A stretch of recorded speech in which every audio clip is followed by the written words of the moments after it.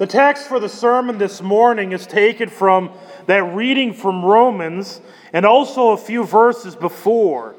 It says, "Owe no one anything except to love each other. For the one who loves another has fulfilled the law. For the commandments, you shall not commit adultery, you shall not murder, you shall not steal, you shall not covet, and any other commandment are summed up in this word: you shall love your neighbor as yourself. Love does no wrong to a neighbor. Therefore, love is the fulfilling of the law." This is the text. You may be seated.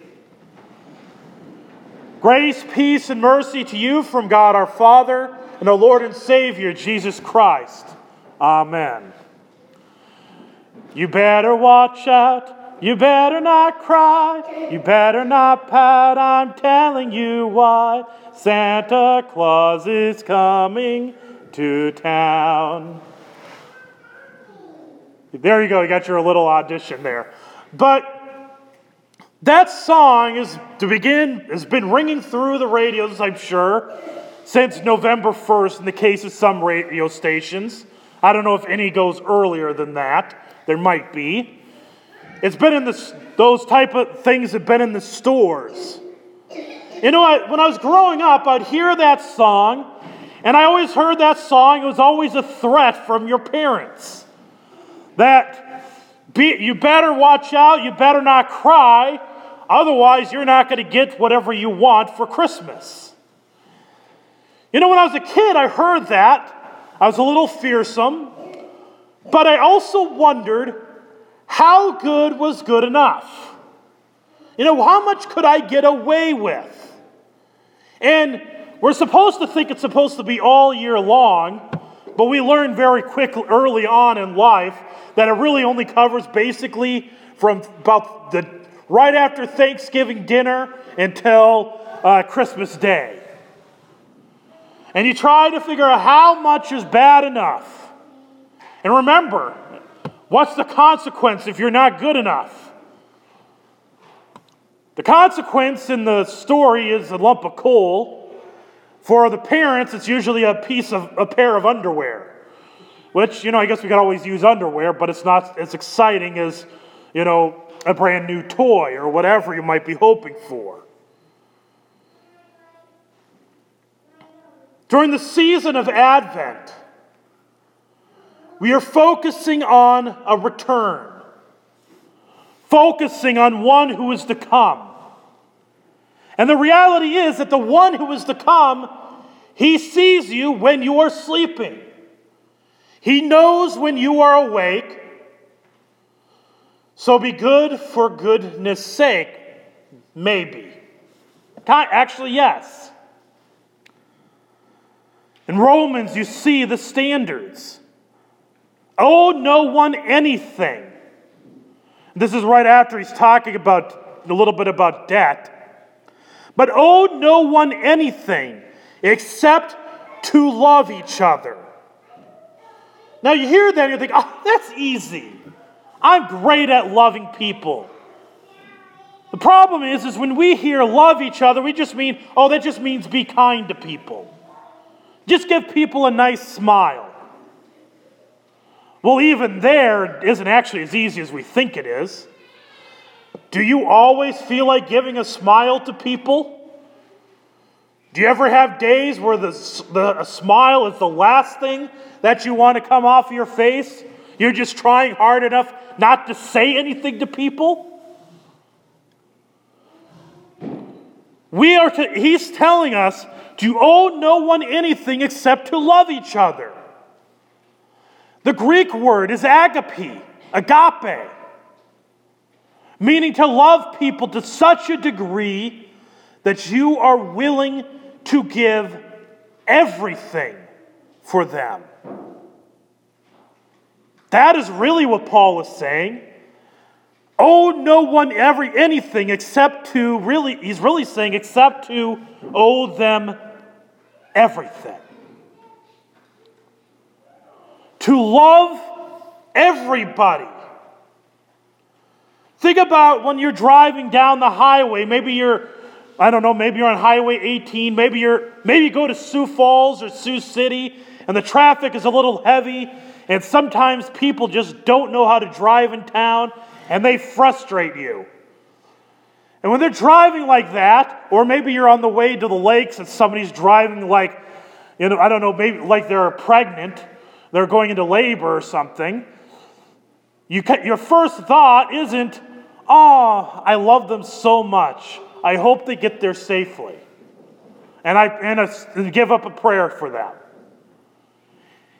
If you're like me, if somebody's in the car, you kind of grumble under your breath.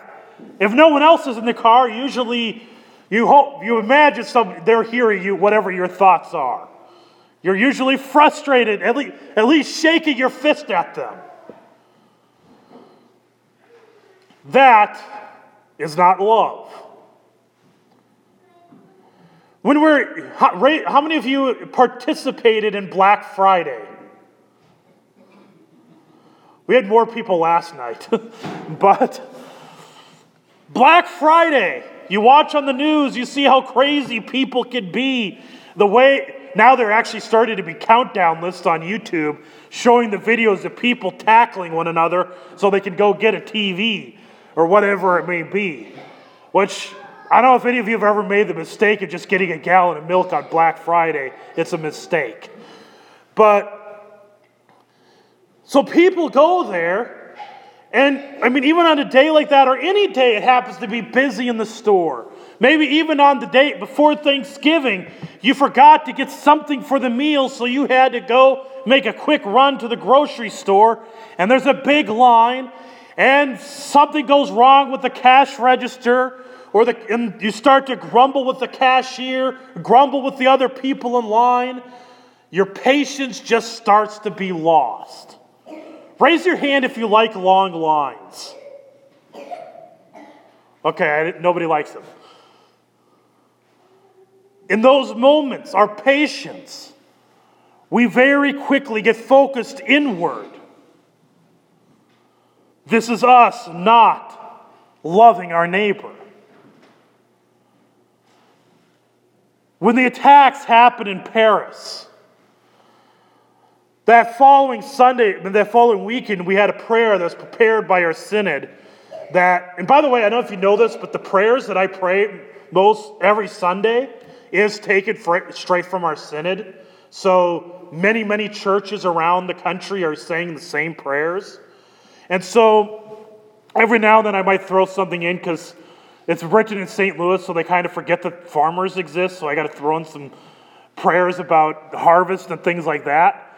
But otherwise, it's pretty much the exact thing. But anyways, on the Paris attack, part of that prayer was praying that those terrorists, the ones connected, would repent.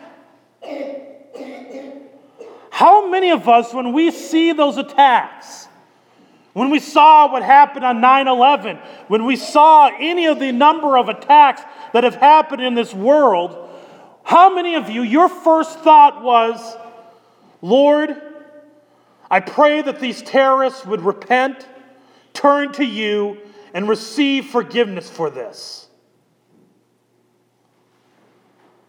That's what Scripture tells us to do. We are to love our enemies. We are to pray for them. We are not to seek vengeance upon them. And understand there's a difference between vengeance and justice. And no, you're not supposed to carry out justice. The government is supposed to do that. That's why they bear the sword, as Paul mentions earlier in Romans 13. Love is not an easy thing. And this is just talking about the enemies and the people we randomly run into. How many times do we fail to show love to our children, to our siblings? Everybody can tell stories of their fights with their siblings, unless you're an only child, and I guess then that's the only way to get out of it. Even amongst married couples, There are so many places that we have fights and quarrels. And the thing is, it might start out of goodwill, out of good intentions, but very quickly, a fight spirals into selfishness, inward thinking. This call to love one another, to sacrifice everything we have, is not an easy command. And not a single one of us lives up to it. And that is the demands of the one who is coming.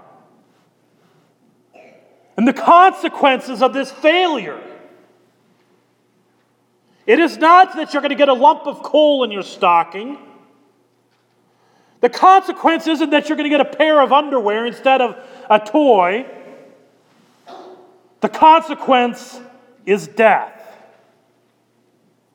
The consequence is that our bodies are weak and frail and breaking. The consequence is a life where there is no joy, a place without happiness. The destiny that is deserved for this is that four-letter word, hell. Yes, that's a real place. It is as real as May City. And that is the destiny. That is where every human being deserves to go. Because we have destroyed God's world. We constantly disobey. We constantly don't love our neighbor. We don't love him as ourselves. If we loved him as ourselves, we would make sure to give ourselves to them. Give everything we have. And by the way, if this was fully living in reality, that would not mean you have nothing, because if everybody was giving everything to everyone, then everyone would have everything. And yet have nothing. It's kind of a cool thought. But it's nowhere close to reality in this world. The season of Advent, we are mindful of our sin. We are mindful of how dark and dreary this world is. And it's not just the world, it is our very selves. And how desperately we need a Savior. Up until last week, we were going for a year and a half through the Old Testament, following through those readings, seeing of the people of Israel, waiting for the Christ to come.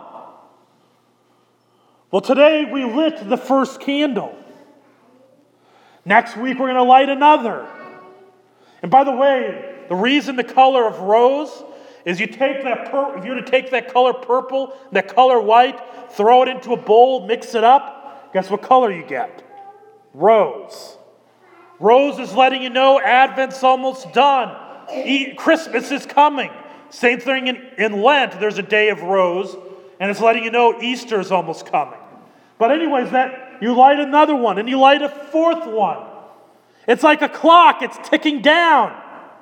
It's reminding us of the time was ticking down for the Christ to come.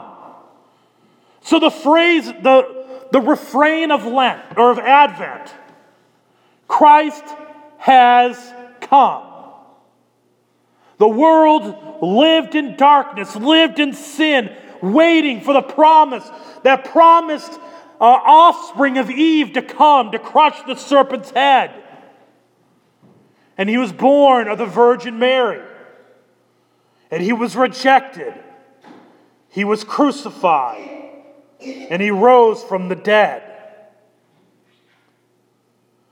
We say that Christ is come. Christ comes to you in the waters of baptism. He says in the epistle lesson, Paul says, put on the Lord Jesus Christ and make no provision for the flesh to gratify its desires. How do you put on Christ? Think about that phrase. I mean, does that mean you got to go dress up? You have to play Halloween? Or like kind of a cosplay? Anybody know what cosplay is? Okay, we'll just say Halloween. That just gave me out. I'm a big nerd. Cosplay is where you dress up as a character. So people cosplay as like Darth Vader or whatever.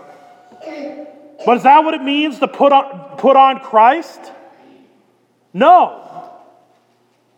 Galatians says that all who have been baptized have been clothed in Christ.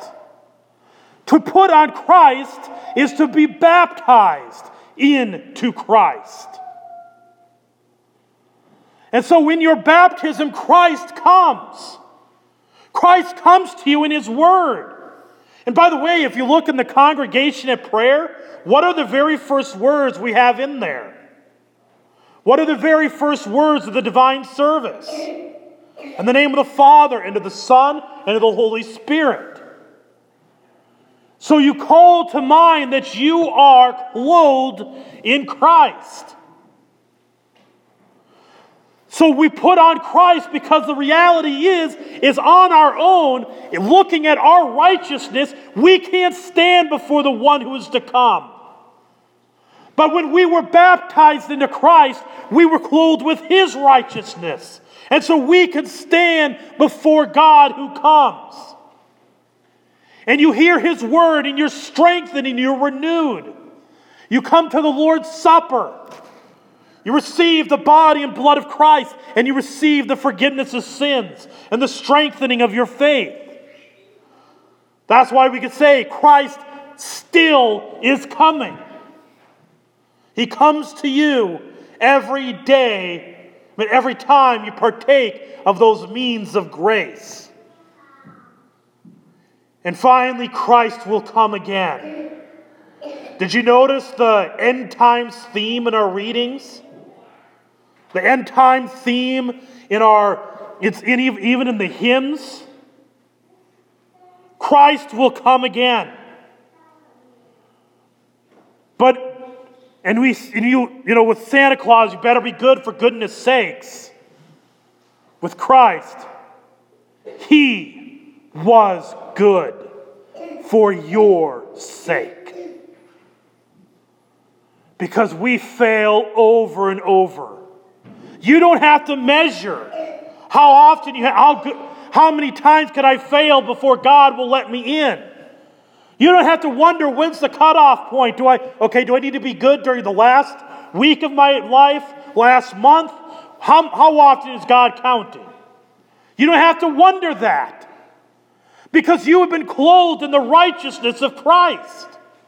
And His goodness is good enough. It is far better than anything you can offer. The season of Advent, we are mindful of our sin, knowing that it has been defeated. And because it is defeated, because we are clothed in Christ, now we could even for a moment, every now and then, love as Christ loved. Love our neighbor. Serve them. Have patience when you're in line and say, it's not a big deal. There's other things going. It's not the end of the world. You see somebody struggling. Like I said, you might be more gracious. That person races past you on the highway. We don't know why, but you say, I'm still alive. I'm still kicking. Thank you, God. And God be with that person. That's what happens when you're clothed with Christ. When you hear His word. More and more, day by day, you are molded like Him until He comes. And when we fail, we fall at the throne of grace and receive forgiveness. In Jesus' name, amen. The grace, peace, and mercy of our Lord and Savior Jesus Christ keep you in the one true faith to life everlasting. Amen. Because it is Advent, we will not do the Te Deum or the Benedictus, so we will continue with the offering.